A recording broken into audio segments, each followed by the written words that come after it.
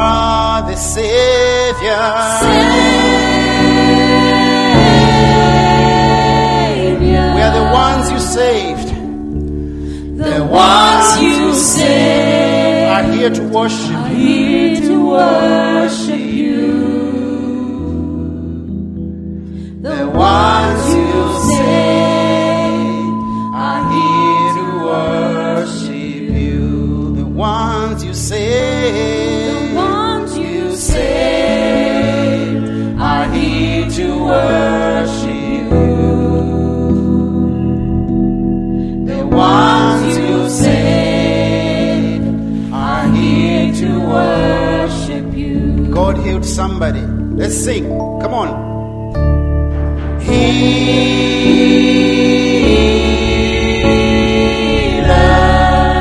he is the healer. Healer,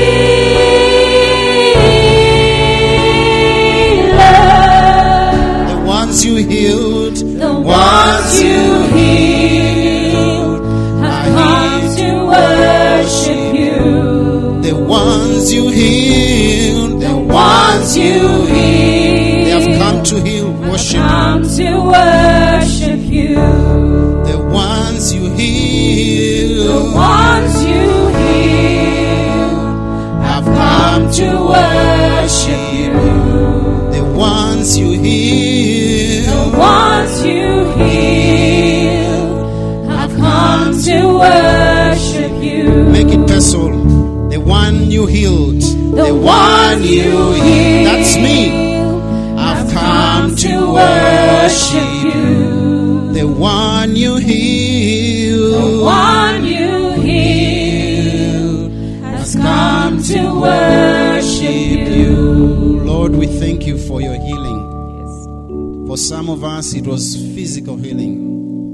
For most of us, if not all, it was emotional healing, spiritual healing. You saved us from our sin. As we were praying this morning, we learned, oh God, Colossians chapter 2, verse 14, that you dealt with sin, our sin, once and for all on the cross of Calvary, that we might come into your presence with boldness, coming before the high priest who's been there. So Lord, thank you for your healing. Thank you for saving us. Thank you for redeeming us. Thank you for placing us in your family. Thank you, O Lord, for bringing us to yourself. In the name of Jesus, I pray this morning, Lord, as we look into your word once more, may there be healing. May there be correction. May there be rebuke. May there be encouragement. May there be growth in our lives. In the name of Jesus Christ, we pray. And all God's people say, Amen. We may take our seats. Thank you very much, worship team. May the Lord bless you. And all the effort that you put into it, may He repay you 100 times over. Amen. Amen. It's not easy. You come, you pray, and then you sing, and on top of that, all the practice sessions and the transportation and all those challenges that we face in the music ministry. We really appreciate your worship team. Yesterday was interesting. So I'll just pick out one thing. Once again, Pastor McDuff and Dr. Melder, happy anniversary. Amen. Amen. We really thank God for your lives. Today, I want us to, in a way, continue where we left off last week. We were talking about letting the anointing flow, and we did see that the anointing is simply the manifest presence of God in our lives through the Holy Spirit. And we saw that we need to continue drinking from Christ for us to be able to overflow. Amen. Because the thing is, you see, for some people, the only Jesus they will come in contact with is you. So if you're not drinking from Christ, what are you going to give out?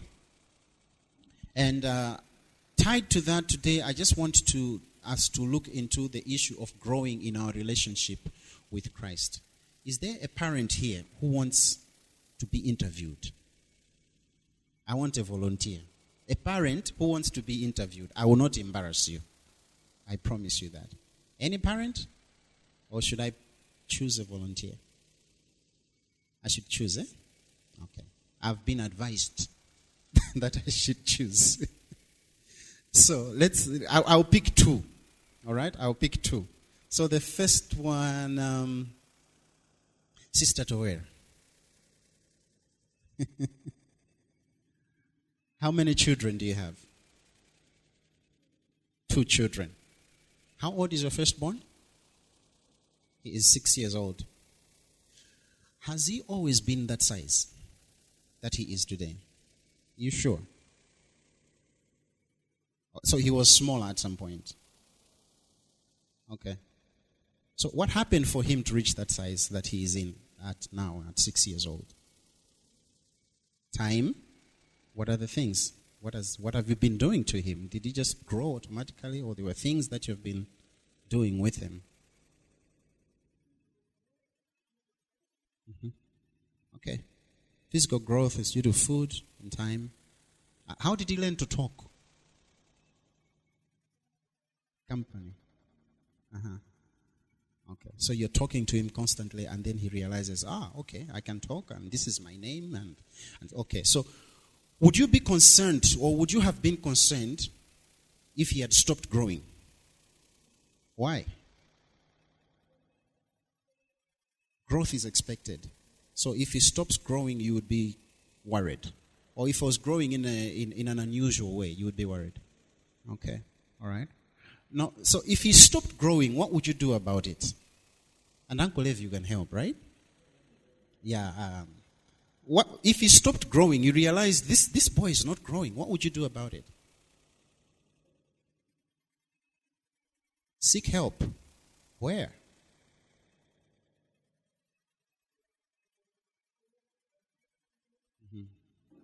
Church, hospital, family. You seek help.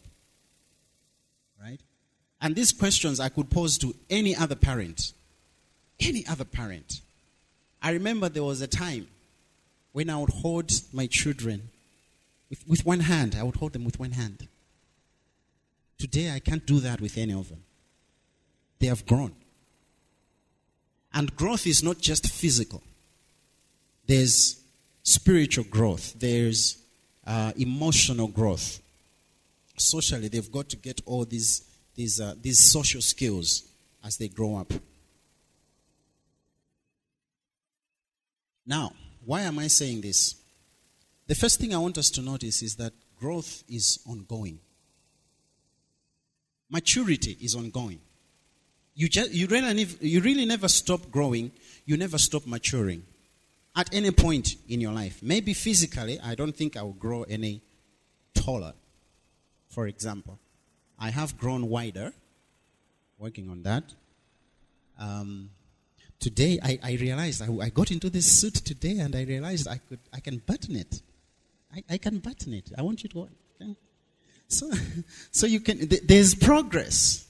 Okay? But as far as growing tall is concerned, not really. Okay? This face used to be brighter and you know, the face that she fell in love with is not this one. It has changed with time. Okay? So growth continues. Maturity is another issue. Maturity is not a question of size or age. Maturity is a totally different thing. But they never stop. You never stop growing, basically. That is the point that we are making today. Emotionally, you never stop growing. I was with a man yesterday. He ran a certain corporation back in the day. And he's retired and so on. But I discovered the guy is just, he gets so easily emotionally hijacked. The guy is bitter with some things that happened in the past to some people. And this was the first time to meet him. But he was just talking. Anyway, I realized, hey, emotionally there's work to be done here. But he could be my father. Right? He's that old. So, why I was asking the questions about growth and so on is because, you know, just as an earthly parent desires for their children to grow, you are checking, you are feeding them, you are changing their diapers, you're taking them for checkups, you are looking for input from family and from friends to say, okay, what is happening? I've noticed that our child this is what is going on with our child and so on. Amwali, can you tell me some tips about growing children, or they are now going into secondary school? What do we need to do? Do they go in boarding school or day school? All those things, it's because you're concerned about their growth. And pretty soon they come home and they're saying, Dad, I want you to meet someone. And you realize, growth is continuing. There's an altar coming here in not so long. And because children are expected to grow. And as earthly parents, as brothers, as sisters, we expect growth. Have you ever been in what somebody called intensive moments of fellowship? You're arguing with your brother or your sister. And have you ever heard somebody say, oh, grow up? It's expected that at a certain age, you're supposed to behave a certain way, in a mature way. And as people, we expect this. And God expects us to grow at all times. We never stop growing in Christ. So today I'm looking at growing in your relationship with Jesus Christ. Growing in your relationship with Jesus Christ. God desires to empower you through the Holy Spirit to live a Christ-empowered life, an anointed life. As you continue to let that anointing flow, you will experience a deepening fellowship with God, enabling you to grow in Christian maturity. It's a continued process. you'd never stop growing in the things of God. I remember watching Bishop Bismarck 2 days ago, and he was talking about taxation. I don't know how many of you watched that one, but when you listen to him, you would think he is saying we shouldn't pay taxes to the government. But that's not what he was saying. If it was some years ago, I would have totally misunderstood him. But I think I've grown. And I could understand, okay, this is what the bishop is talking about. Amen? Growth in the things of God. So what does it mean to grow in Christ? It means you're going to increase your knowledge in Christ. Your love for him, your obedience to him should increase. That is at the basic level. Amen? You can't be where you were last year now. Your prayer life should improve. Your love for God should improve. When you read the word of God, things should be better now than they were last year. Amen? Things should be better. Is it interesting that we expect growth, but somehow we are not committed to it most of the time? Because growth is painful. Growth is painful. There are things that you continue moving, things you continue changing. I'm glad we are in this place, but I feel like, this was not the idea. This is temporary. Here, this is temporary. Where we are supposed to be is not here. So we need to grow.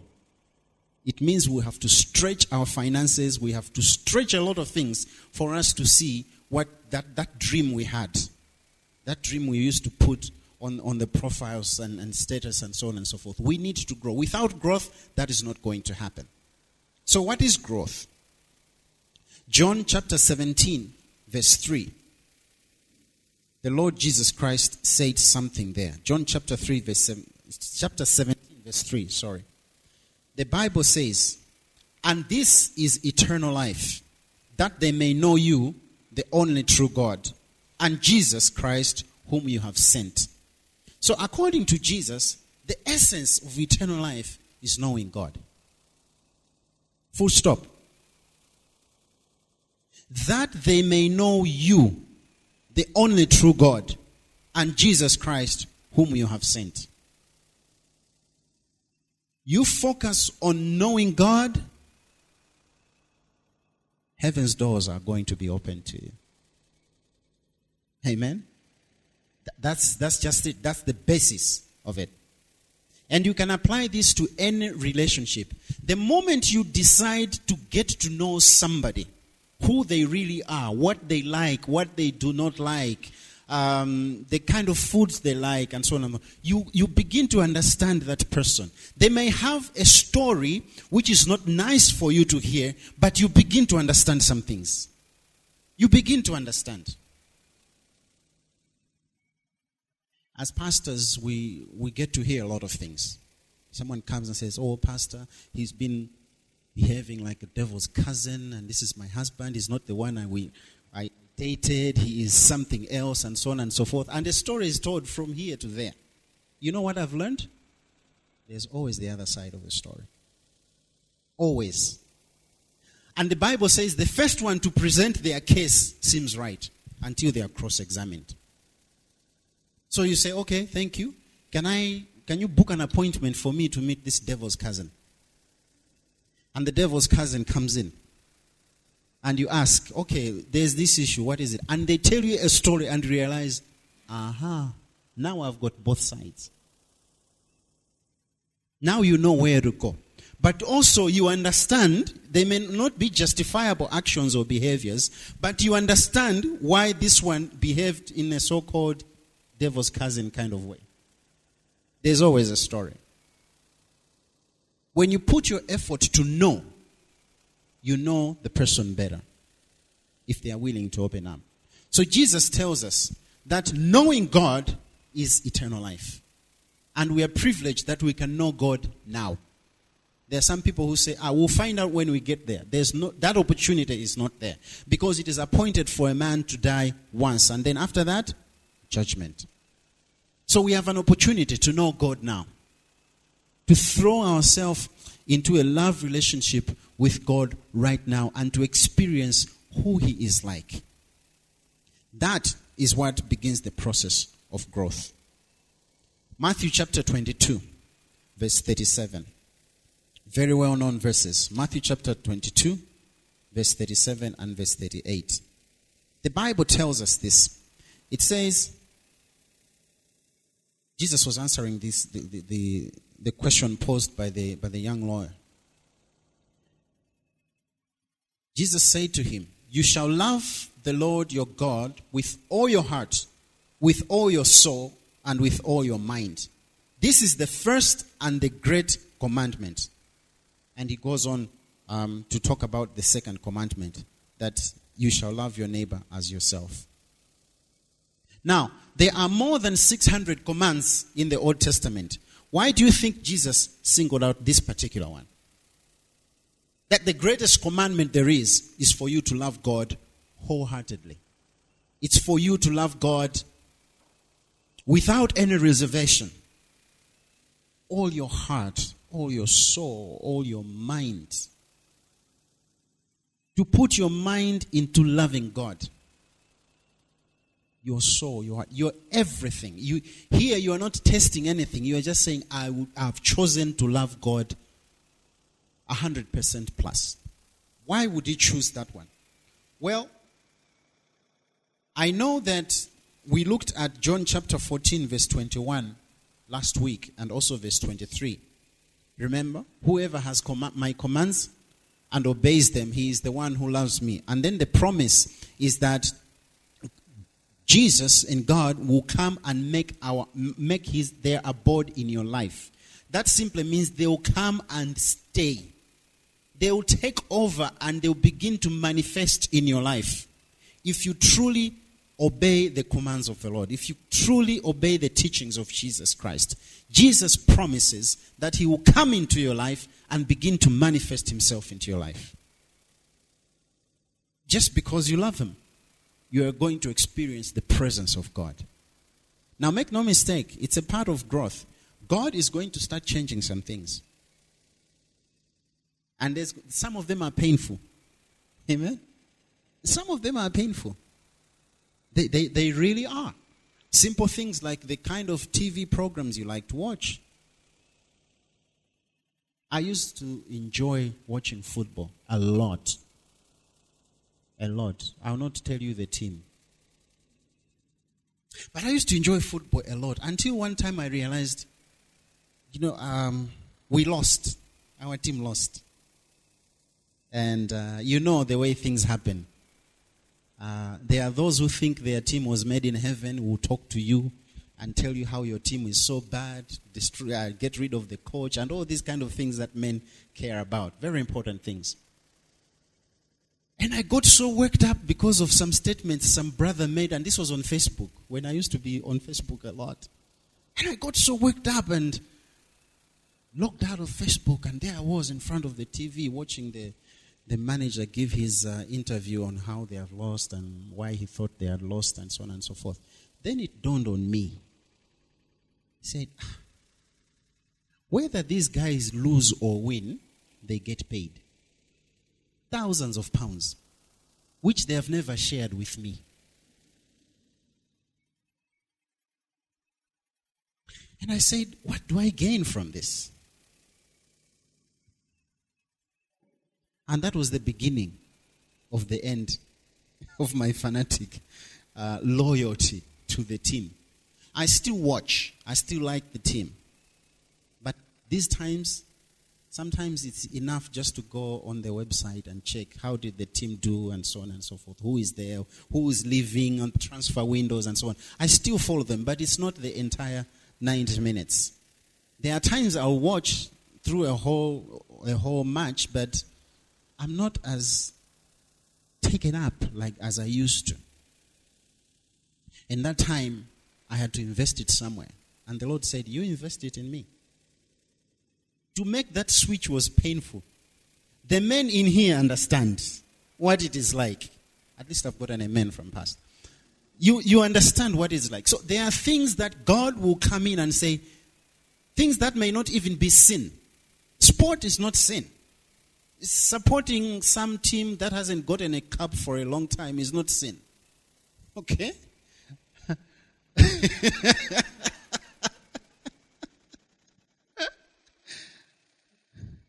Sports is not sin. In fact, there are so many Christians within the sport arena making a difference for Christ in there. Okay? But there are some things God will say, for you, I want you to drop this. Some things God will say. And you say, now that you have dropped this, I want you to put this there. And it's amazing what happens when you obey the Lord.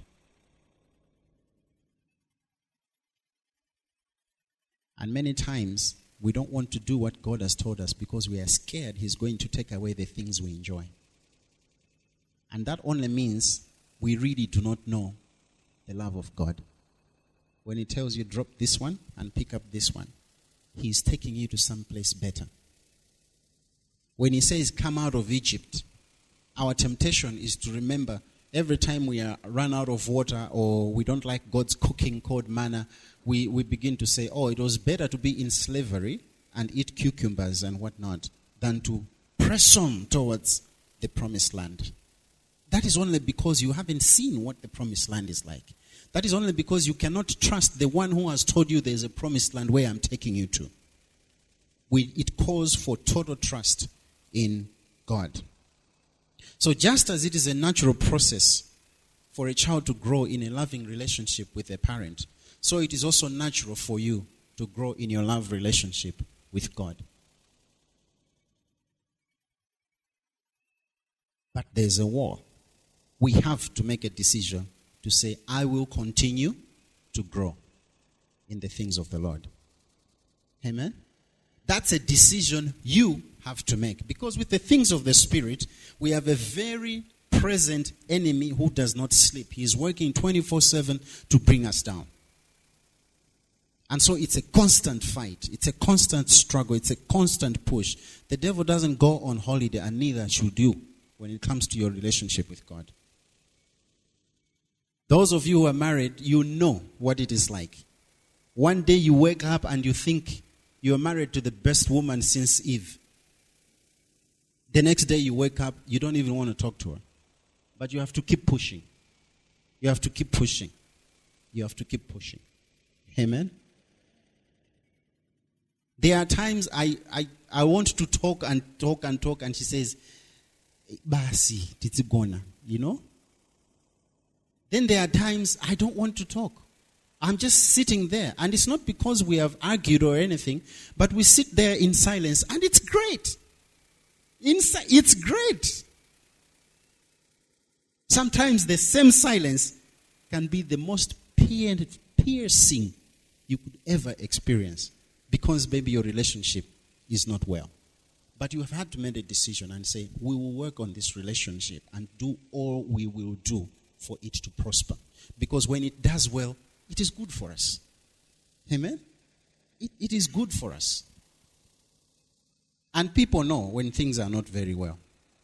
People tend to know. So, what are the things that we need to look at for us to continue growing in Christ? I'll share with you something. There was a time in our marriage when things got so bad. Okay? To a point that we decided we are going to seek help. We are going to look for help. That meant being vulnerable to somebody else. So we sought out someone, and we went and presented our issues. Several meetings. This didn't happen in one meeting. It was several meetings. And when the story was told, there was one who I gave my side of the story, she gave her side of the story. And when we did that, the one we were meeting with said, okay, now this is what I see from what you're telling me. I've seen this. These are the things that we need to work on, and so on and so forth. So it was thrown back to us. But after all is said and done, what I realized was that we simply stopped talking to each other. and we were operating on assumptions. That was it. You were supposed to come home with this. You didn't. You don't care. So the assumption is, you don't care about me. This is what we had talked about. You didn't do this. So I don't really feel like you are not prioritizing my interests over yours. And so one assumption builds on another one, builds on another one. Before you know it, you have a wall that is keeping you apart. And so we had to learn to start talking with each other again, to be vulnerable with each other again. And that was the reason why we did not continue to be vulnerable with one another. It can be many, because maybe we have hurt each other before and we've hurt each other again and again and again, and you begin to build walls because you want to be safe. You don't want to be hurt again. Okay?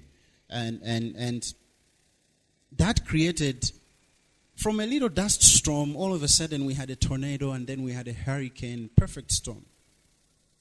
But here's the issue. The communication is what suffered. In any relationship, communication is vital. Honest communication. I'm not talking about, hello, how are you, brother? I'm fine. That's a nice suit. Thank you very much. Welcome to church. That's very surface communication. I'm talking about the communication that has intimacy with God. Intimacy with your husband. Intimacy with your wife. Intimacy was described by one as, into me, see. Look into me. That's what intimacy was described as. It's not the dictionary definition, but it made sense. So the moment you begin to cover up, you're building a wall, and there's a conflict. And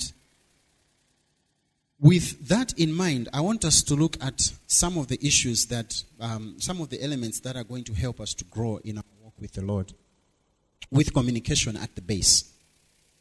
I want you to know that God communicates with us all the time. Amen? God communicates with us through the Bible. He reveals himself and his character at all times. It's all here. This book is amazing. When you're connected to Jesus Christ and you're reading the Bible, this book, the same verse, you can read it today, it will talk to you in one way. You read it tomorrow, it will talk to you in a different way. Why? Because the Spirit of God is the one who's giving illumination and say, today I want you to look at this aspect. Today I want you to learn this. Today I want you to learn this. So it's a living book. Because the one who wrote it is alive. He talks to us through here. Amen? 2 Timothy chapter 3 verse 16 and 17 is one of my favorite verses. All scripture is God-breathed and is useful for teaching. We need to be taught. Amen? We need to be taught. I'm always amazed with people who have walked with God for a long time, saying, sometimes to me, saying, I learned something new today. Thank you very much for the word. And you're thinking, no, I should be learning from you. It's amazing. Teaching does not stop. Learning should never stop. So the scriptures are good for us to be taught. Teaching says, this is the way. This is how we do things. Okay? Scripture is also good for rebuking. You rebuke what has been taught. So we'll teach you, okay, we should not lie to one another. So somebody lies, you rebuke them, and you say, no, Scripture says we should not lie to one another. Let's speak to each other the truth in love. A rebuke says, stop, you're going the wrong way. It's actually love. Amen? Christ said that those whom I love, I rebuke in the book of Revelation. Scripture is also good for correcting. Because when you are taught this is the way, and you're not going that way, you are stopped in your tracks and say, you are rebuked to say, no, this is not the right thing. And then Scripture says, let's do some correction. I remember when I was in school, there were some very difficult subjects in Standard 1 called arithmetic. And no matter how many times I did it, 1 plus 3 never equaled 5. And the teacher would say, go back and do correction. You remember those days? Go and do correction. I would go there and I would work it again, and 1 + 3 for me ended up being 5 somehow. I just didn't get it. But finally, maybe after seeking some help, I would say, okay, 1 + 1, 2, 3. Oh, it's 4. And the teacher said, okay, now it's correct. That's what Scripture does to us. And God will not rush you into the next class until you have done with the class you're in. Ask the children of Israel, 40 years, because they hadn't passed that class. So God will take you round and round and round until you get it. And when you get it, he'll say, aha, now you can move on to the next step. Scripture is good for correction. And also it says that Scripture is good for training in righteousness. Training. With training, you do many times the same thing over and over and over and over again until you get a skill. The skill becomes second nature. Amen? That's what happens in sport. That's what happens in music. There are things I did a long time ago. In my history, I started playing guitar at the age of 10. That's why I just pick up a guitar and I start playing. I'm not thinking about it. But I've done it over and over and over again. Some people are amazing. They go into the kitchen, the ingredients are there, they just think, let me bake a cake. And they bake a really nice cake. For me, I would have to get a recipe and be told where to start, what to do, and so on. I have to read and say, oh, okay, now, or beat the eggs, and so on and so forth. For some people, they just do it because it's second nature. In the army, I'm told there's a saying, what you have taught has not been lost. So, in the teen years, did a lot of jogging, taught each other some martial arts, backstreet martial arts, and so on and so forth.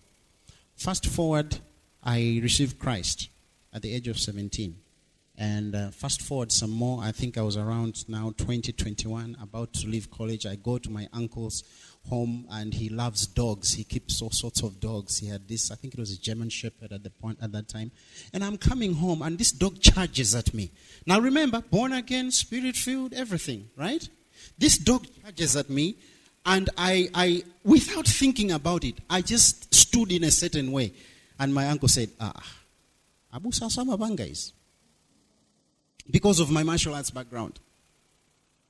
It was taught, trained in it. So the scripture is saying, this verse is saying that scripture is good for you to be trained. You should reach a point where someone comes and say,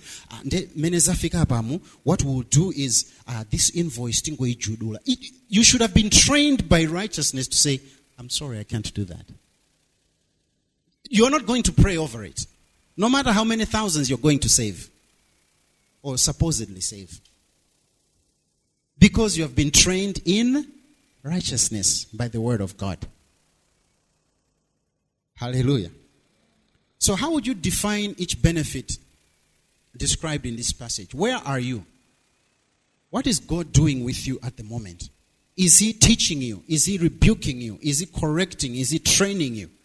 Whichever is happening, I can assure you one thing. God is doing it because he loves you and he wants you to grow. Hallelujah. He's doing it because he loves you and he wants you to grow. That's it. Full stop. And if you do not trust God wholeheartedly, it will be hard for you to put these things into action. You have to trust that God loves you. Number 2, the first one I said, God communicates with us through the Bible, in which he reveals his character, he reveals his will. Number 2, we communicate with God through prayer. These are the things we should think about in terms of growth. And at the end, I'm going to share some actionable steps that we need to take all the time. Prayer is where we share our thoughts, we share our needs and our desires to do God's will. Prayer is where we've been given an opportunity to speak with God. And I want us to turn to the scripture, Philippians chapter 4, verse 6 and 7. Philippians chapter 4, verse 6 and 7. We've talked about this scripture time and time again. But I do not mind reminding us about these things because these are critical.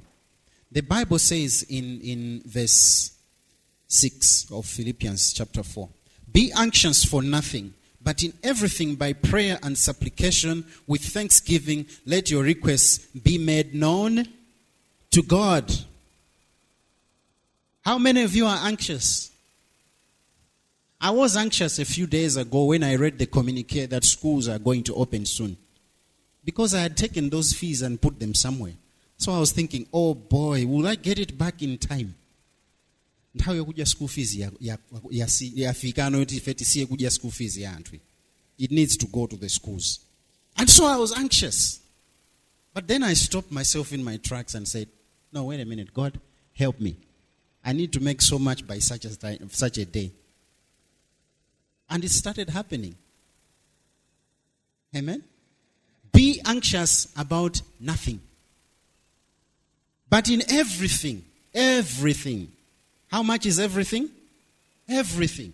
In everything. By prayer and petition. With thanksgiving, because we know our God is in control. Because we know our God will hear that prayer. Because we know our God cares for us and He will make a way. He's the way maker. Weren't we singing this morning? God is going to do something about those things. We present those requests to God. And the peace of God, which transcends, which surpasses all understanding, will guard your hearts and your minds in Christ Jesus. And the reason God makes it such that our hearts and our minds are guarded is because He still wants you to think straight, to think properly, even though you are under pressure. I've interacted with some people who have very stressful jobs. The nature of their jobs is stressful. And yet, these are some of the calmest people you would ever be with.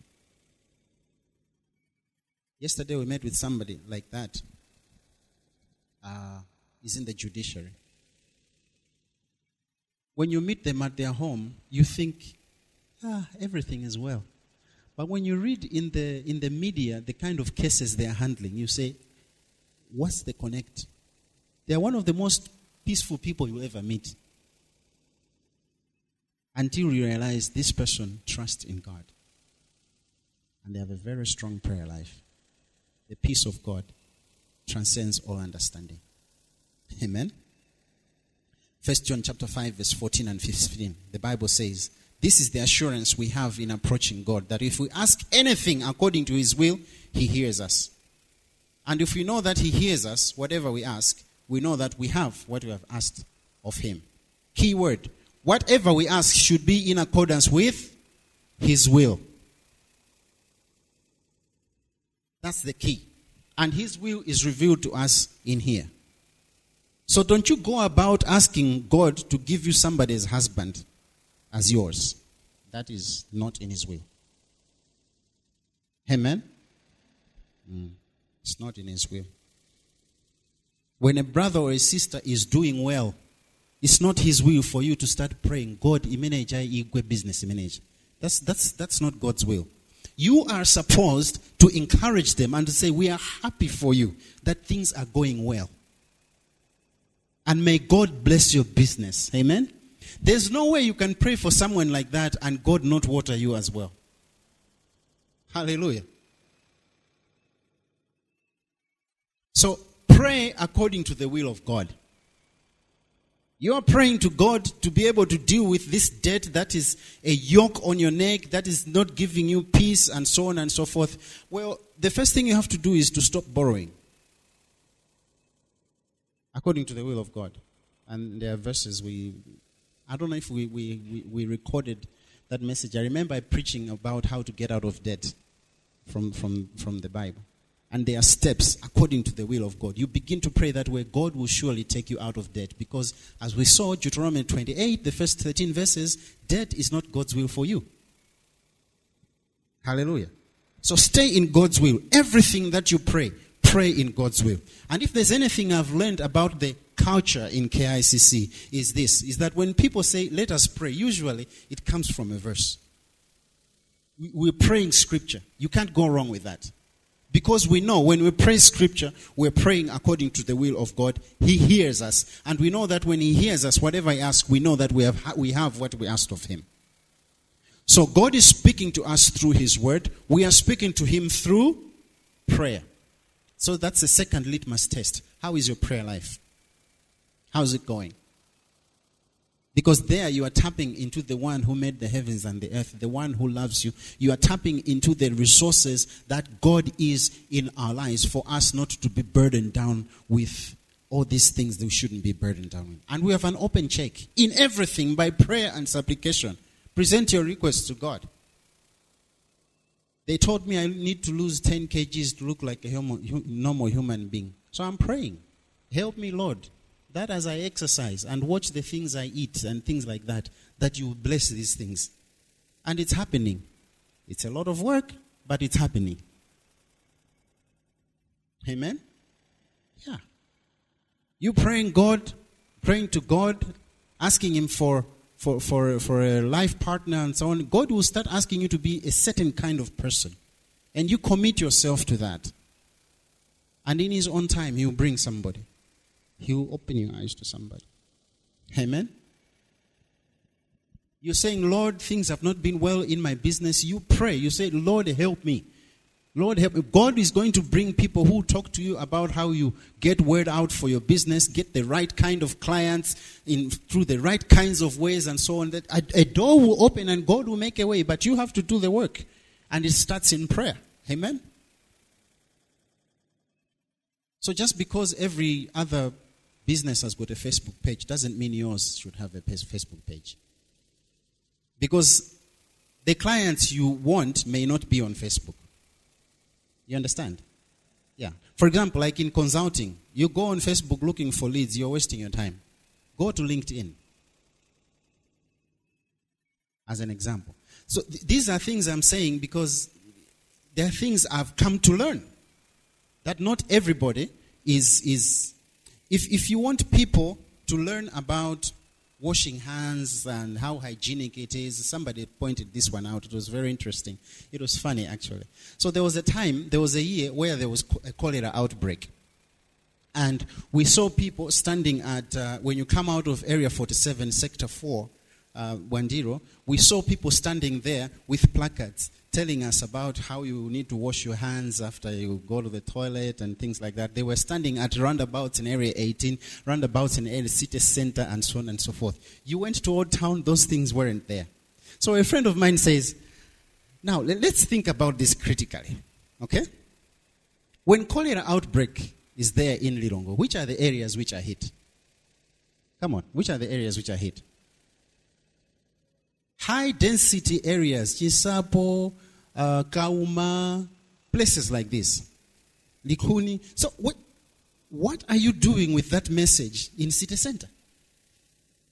That's the question he was asking. He was saying, this is a wastage of resources. They would have reached more people if they would have simply taken those messages and put them on a radio people like to listen to the most. And that at the time, it was Zodiac. He said that message would have gone out. It would have been effective.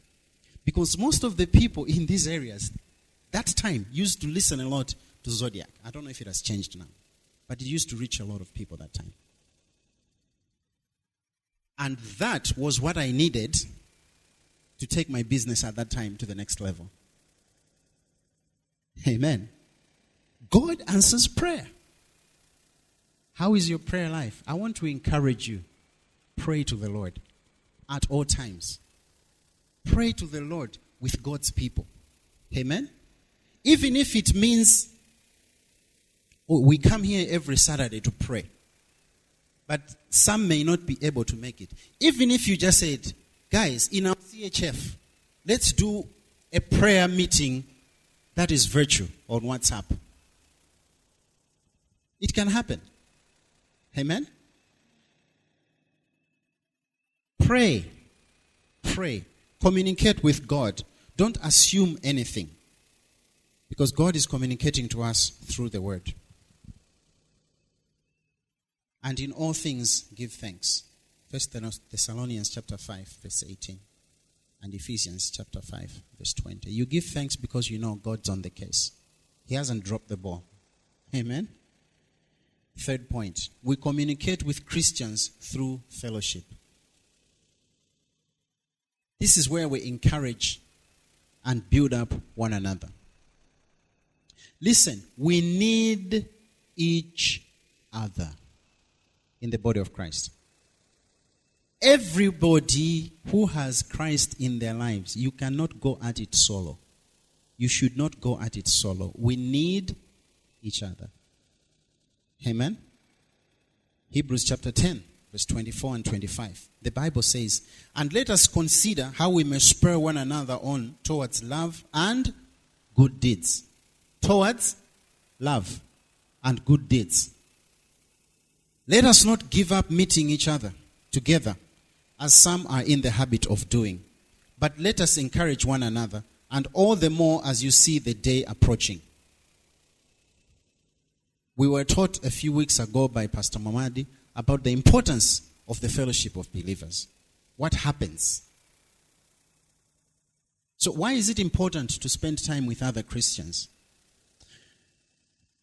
One of the reasons is that we, to use a term from biology, cross-pollinate. Because the things that I have learned from the Word of God are not exactly the same things you have learned from the Word of God. When we come together and we begin to talk, we begin to share the Word of God, I begin to learn something that maybe Brother Isaac has learned, which I had never given thought to. Because the way he thinks and the way I think are different. Okay? As someone who is in accounting, he thinks in a certain way. I am more of a trainer, I think in a certain way. All right? So the way he looks at Scripture and the way I look at Scripture are different. So it could even be the same verse. And he says something and I go, I never thought of that. Oh, I've learned something about that. Amen? We need each other at that level. We need each other to pray for one another. Because there are some times when life gets hard and you just need somebody to pray for you. Not give you advice, but just pray. Just to know so-and-so is praying for me. That alone. The prayer aside. But just knowing that I've got somebody who's covering my bases. You are good to go. You keep going. Amen? There are times when you need a kind of input on a particular issue. There are some people who have come to me and they said, Pastor, the way you dressed today was nice. Next time, and you just know. There's this sister, I will not mention the name, says, but next time, when you wear a black shoe, make sure your belt is this color. When you wear a brown shoe, make sure your belt is, and so on. Because she's kind of fashion conscious and she cares how her pastor looks. You know? Me, I'm not a fashionista. I wear my clothes and my wife says, you wear the black jeans. Which is what I did yesterday. And I was told, it wasn't me. I had to tap on somebody else. Okay?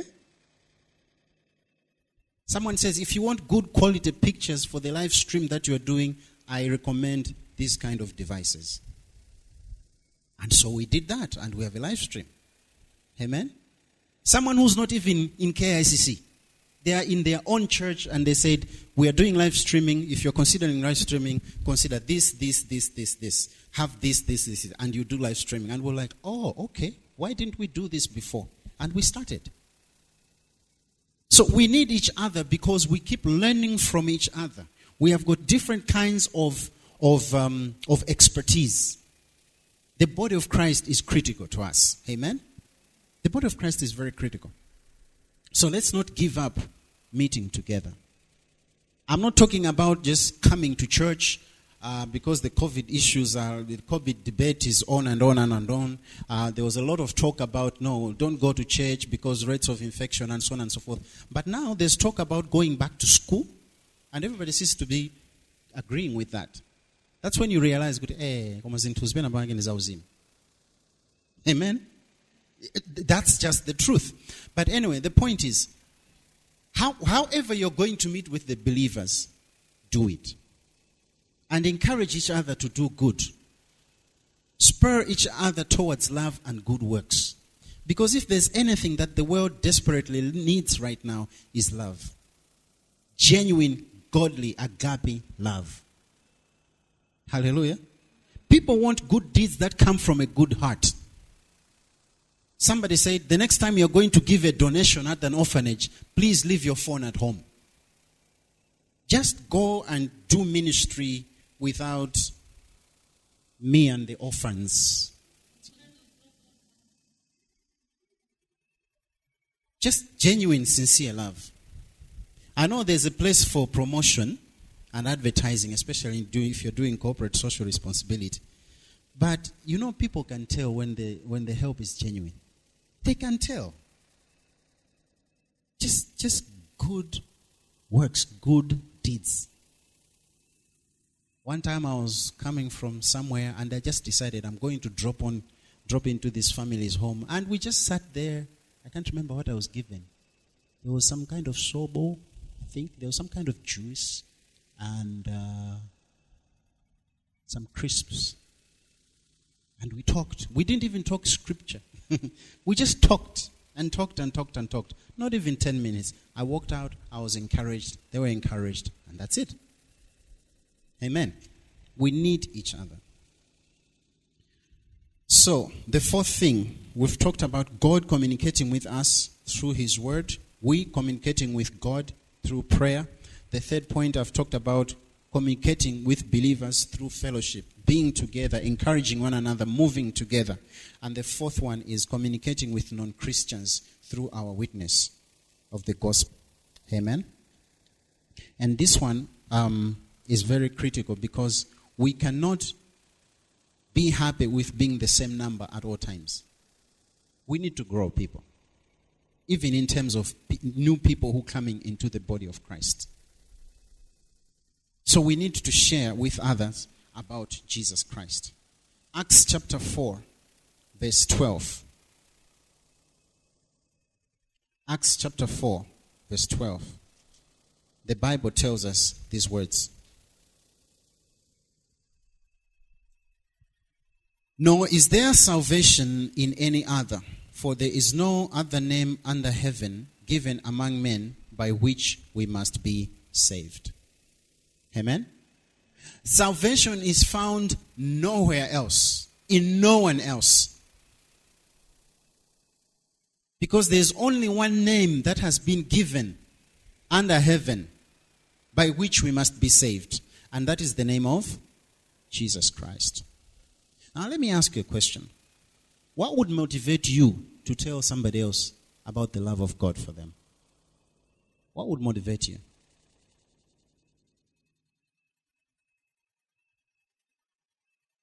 Why would you want to tell somebody that God loves them and that He sent Jesus Christ as payment for our sins so that whoever believes in Him should not perish but have everlasting life? Why would you want to tell somebody that story? Why is it important to you? One of the things that has happened in the world is that the world has beaten down on Christians so much that we have cowered under that beating and we want to be politically correct and we don't want to share the gospel. Because when you do share the gospel, they'll tell, hey, you are now evangelizing. This is not the place. There have been places where they say, here, no proselytizing. Basically, don't preach, don't share with us your belief. And we have cowered. And we know people from other religions who are not apologetic at all. A brother shares of a story. Took a bus going to Zomba from Lilong. And the bus got to, just after Liwonde, as you're going up Machinga Hills. It was around noon. And this man, he was Arabic looking, and he had all the attire. And he asked the bus driver to stop the bus. And they stopped the bus. And when they stopped the bus, he said, please, just 10 minutes. Just 10 minutes. You know how they do it. Just 10 minutes. 10 minutes. And they said, okay, 10 minutes. He got out with a little mat next to the bus, put it down there, and he started praying. Because for him, it was time for prayer. No apologies. But somehow, when we begin to talk about Christ, and people say, hey, we cower. And we don't want to tell people the greatest news ever told. The greatest story ever told. If we are the ones who stand here and say, Lord, the one you saved has come to worship you. The one you healed has come to worship you. The one you redeemed has come to worship you. We should be able to tell others and say, you know what? Jesus will make a difference in your life. You need to know my Jesus, and this is why. In season and out of season, you should be able to tell them. Amen? If they say don't do it during work time, do it during break time. Do it during lunch. One of the things I would say when I used to interact with people where we were taught no sharing of your faith is that maybe, let's say something serious comes up, something very stressful comes up. And I would say, yeah, these are stressful times. You say something like, yeah, these are stressful times. But for me, my God assures me that he's got it all covered. I'm all right. We don't talk faith here and so on. I said, no, I'm just telling you my personal convictions. And I let them deal with that. You tell people, God loves this country. I remember when there was a political instability last year and so on and so forth. There's a place that I go to regularly as I transact business. Somebody got talking about, this nation, it is going down in the dumps and so on, will never be redeemed, nothing good can come out of Malawi and so on and so forth. And I said, no, things will be well. I'm convinced God loves this country and he will redeem us. I said, why do you say that? Have you seen all the history? I said, no, you're looking at the history, I'm looking at the future. I'm looking at the faithfulness of God, because if Malawi should have fallen, there have been plenty of times when Malawi would have been a failed state. Plenty of times. 1992, Operation Bwenzani, was it? 92? Yeah, 92. The army could have taken over the country those 2 days. They could have. Because they had completely subdued everybody. But when they had finished what they wanted to accomplish, you know what they did? That time we didn't have a presidency, we had a National Consultative Council. Okay? And at that time, the secretary was my father. When Operation Bwenzani happened, he was in South Africa doing some work with the then, I think it was Fred Inseula, who was the serving president of NCC that time. So when that started happening, they said, there's a crisis at home, you need to go back. So they took a flight, came back. By the time they were landing at the airport, when they were landing at the airport, they met with the army general. And he told them, he said, as far as we're concerned, you are the ones in charge. We want you to tell us what to do next. What we wanted to do, we have done. I am telling you, if it was West Africa, we would have heard there's a military ruling in a certain country. I keep saying, God loves Malawi. And there have been times and times again when we would have gone down to the pits of destruction, civil war, but it has not happened. So I was confident when I was telling them, the God I know will not allow this to happen. Let's keep praying. Let's keep praying. They never said anything until when I went there last time, I was wearing my mask with a KICC branding. So someone asked, what do you do? I said, I do business. That's why I can say, no. Wait, that logo. I said, that's the church I go to. He says, yes, but what do you do? I said, okay, I'm one of the pastors there. He says, aha. That's what they said. Aha. But who knows what God is doing through me when I go to that office in that person's life? Because they begin to see certain things. Amen? So pick up opportunities where you are and share Christ. Share your story. Growing up, we used to sing a song. This is my story. This is my song. Praising my Savior all the day long. This is my story. This is my song. Praising the Savior all the day long.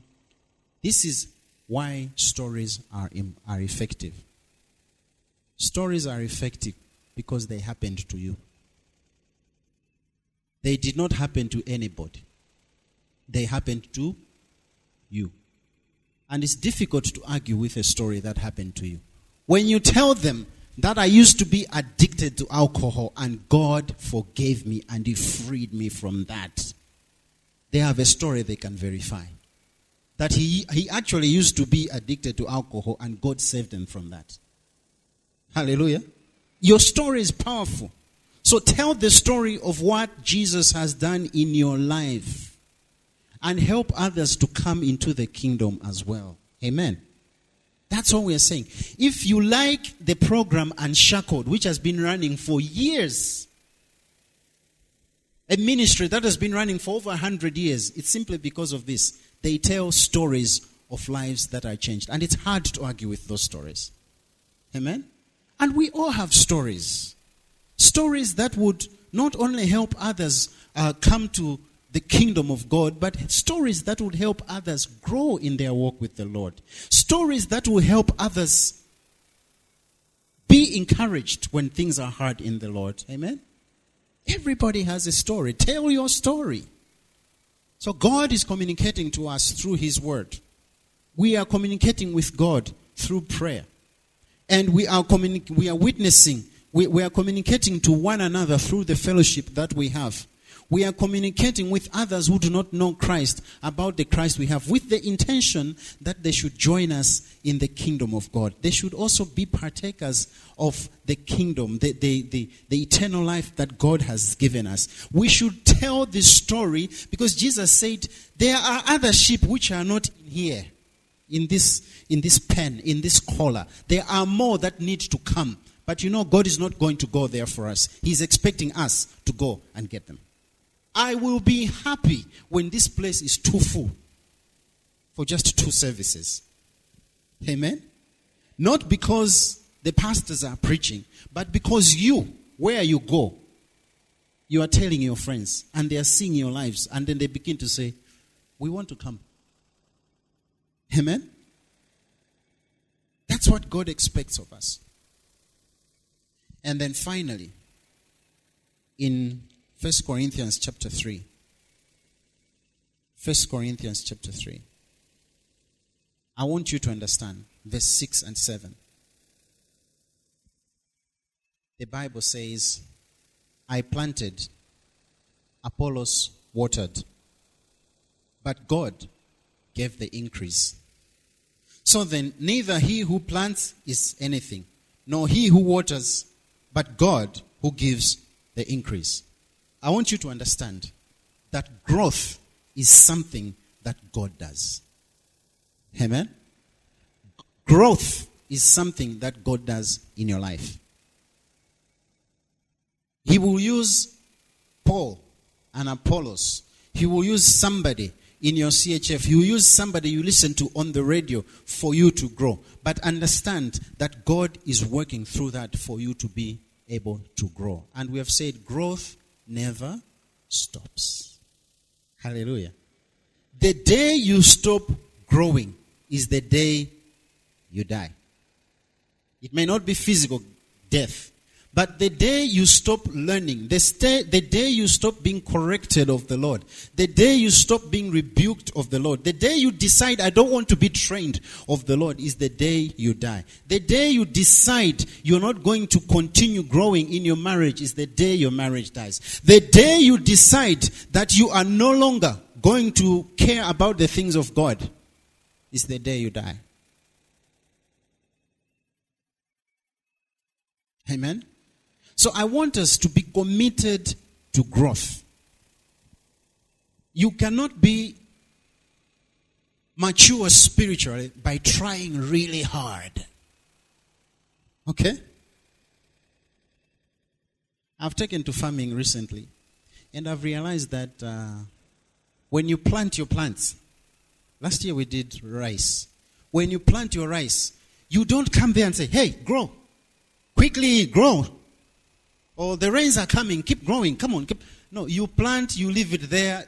Whatever happens there and however it happens is a whole different story altogether. That's God's instituted biological processes to happen, and then the plants grow. You can't try hard to grow. Amen? You can't. I remember there were times when we were training in the volleyball team in school. And when you came, you would start right at the bottom, where they would say, watch. And so here you are watching the training. Not even the game. You're watching the training. They just tell you, watch. And you see them do the exercises, and they're running this way. They're doing those squats. You remember, Pastor? They're doing those squats and all those things. And you're saying, I should be doing this. And that's all you did that day. And when it came to playing the ball, there was one team on this side of the net, the other team on this side of the net. They will tell you, when the ball goes out of the court, your job is to go and collect. And you're thinking, really? I want to play. But you know what they were testing? Your loyalty, your obedience, your trust. Because you get to learn that the next time, maybe the third, fourth time around, when they tell you, let's do the exercises, the warm-up exercises, and the ones that help you develop the technique of directing the ball or serving and so on and so forth, you realize, hey, this is hard. This is hard. And they'll put you through the paces. You will train until the coach says, now you are ready. All you need to do is obey and do what you're being told. There will come a time when they'll say, the skill has been developed, you are now ready. And when they said you are now ready, at school, we used to practice, and there were all these tournaments with the Polytechnic and Bunda and everything. There were all these tournaments, and the coach would draw up his team, and I am in the reserve. So they'll say, we have got a match at Poly. We are going. So we leave Zomba, we go to Poly. You are not even on the substitute bench. You are in the reserve. You just watch. Just watch. You'd love to be there, but you just watch. You just watch. Until a time came, they said, you are ready. Now you can play. But even in the playing, I was almost always on the bench when the matches came to. But because you keep going at it, there came a time when I made the first team. Trouble is, I made the first team in the year when we started making noise about multi-party, and I never played again. But the point is, you can't grow by trying real hard. Just put yourself through the paces and walk in the power of the Holy Spirit. Read your Bible. Tell people about Christ. Spend time together with other believers. God will be at work in you, producing fruitfulness and maturity. Amen? Just put yourself through the paces. So I want to challenge us this morning. Set aside, number one, time for prayer and daily devotional Bible study with the Lord. Set apart time.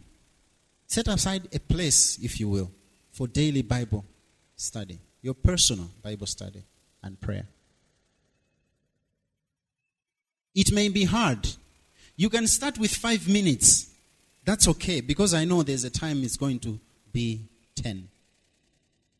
And there's a time it's going to be 15. And there's the time when you say, like David, the word of God was as sweet as honey. And before you know it, hey, it's been hours. I've been going through and learning these things, and it's been hours.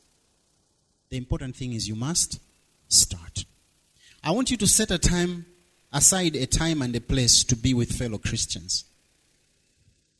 Okay?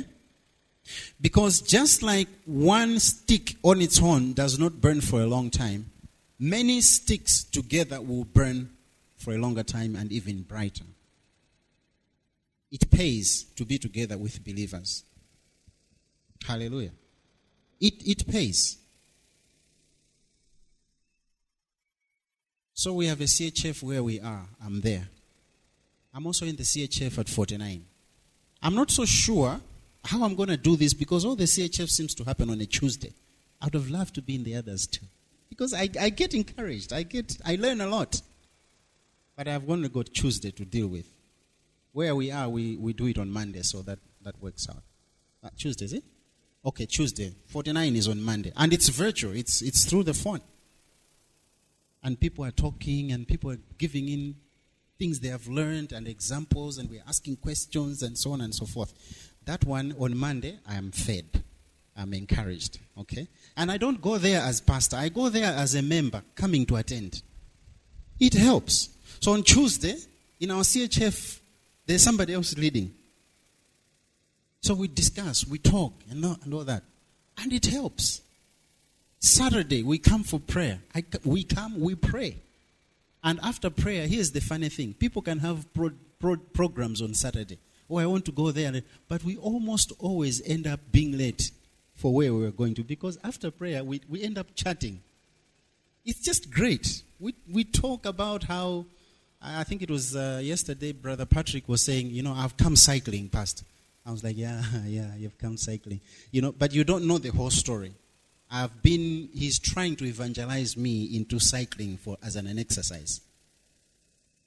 So I was like, yeah, you've come cycling. Yeah, I know. He says, no, but I've come cycling. Yeah, you've come cycling. Yeah. But he was gently pushing me towards that area.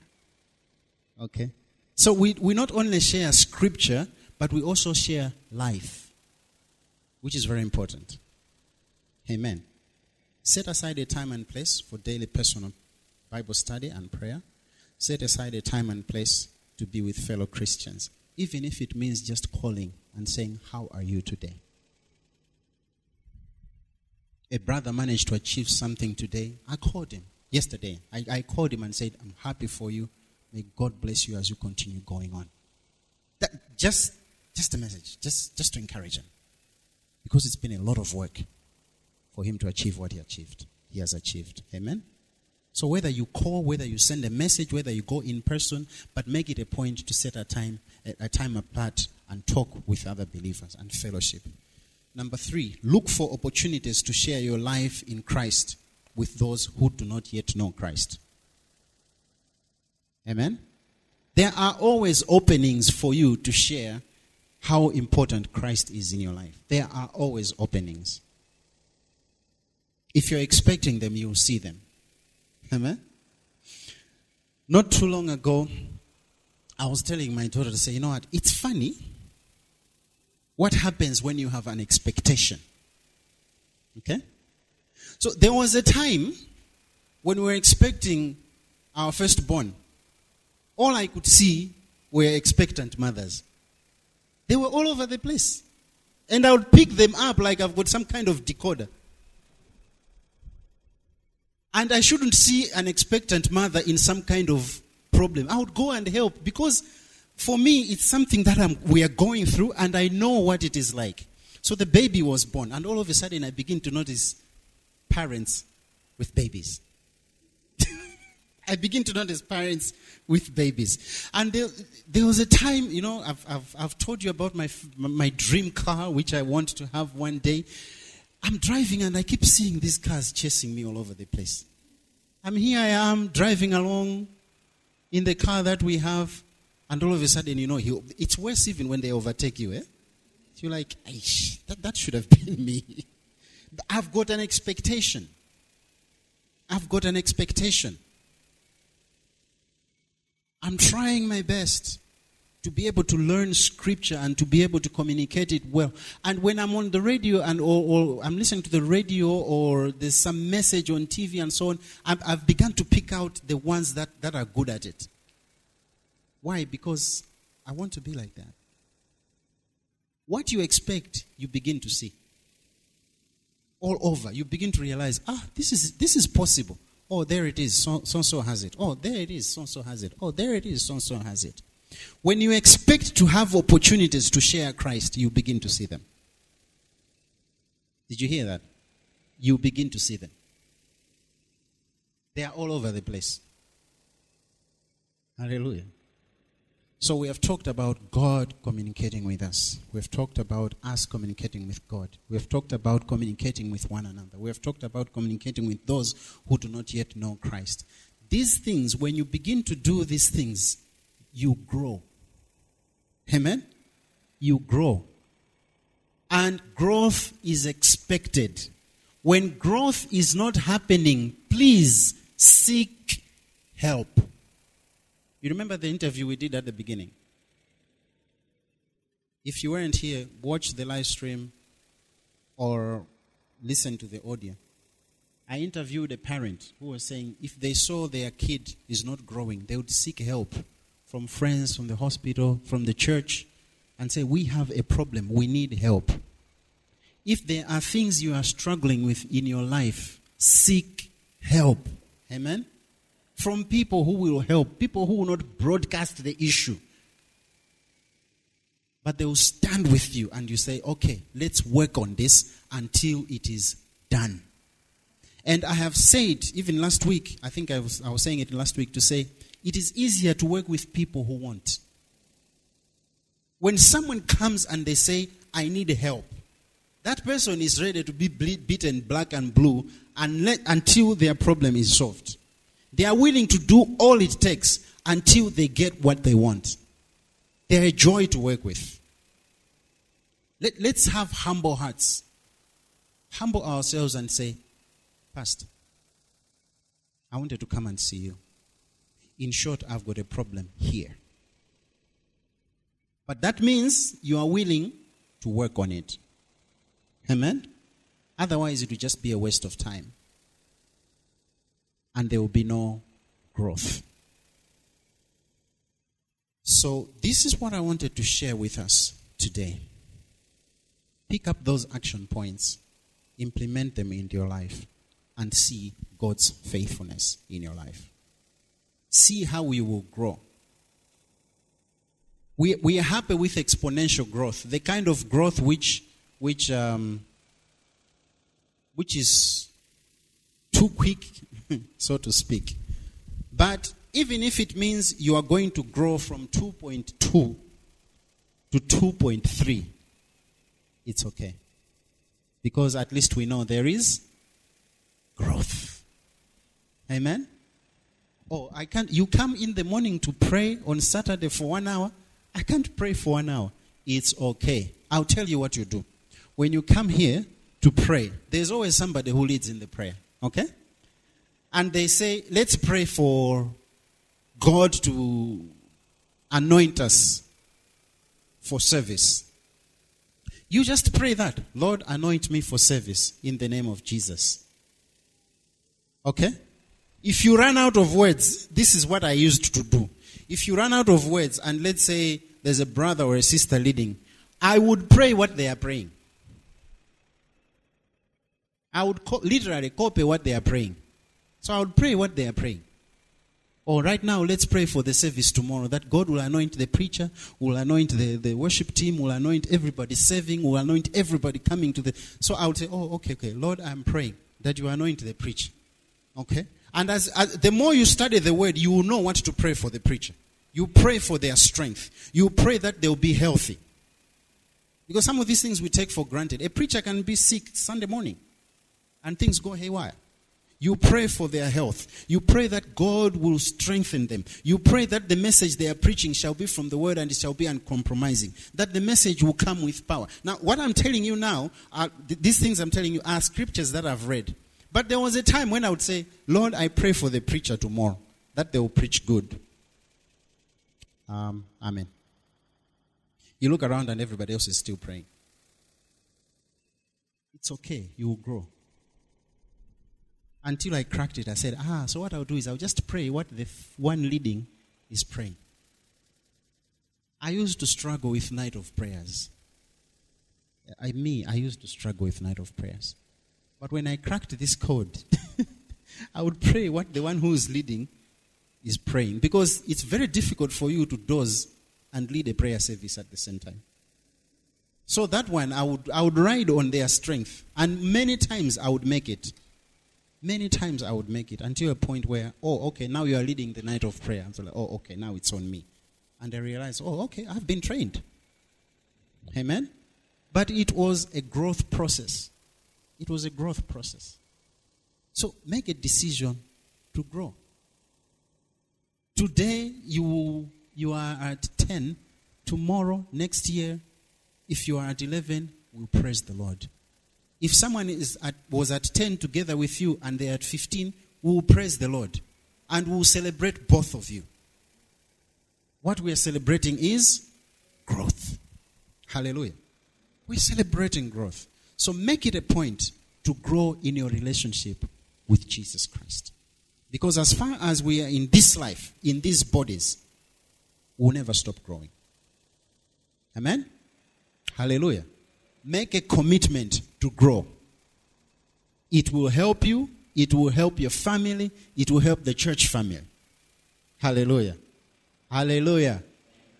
Make a commitment to grow. That is all we are saying. And we have lined out 4 points, 4 elements that will help you to kickstart that in your life. Let's pray. Father, thank you for today. Thank you for your word that has encouraged us to keep growing in you.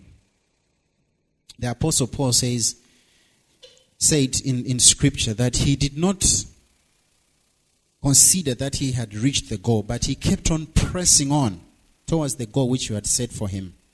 All the days of his life, he sought you. He sought your face.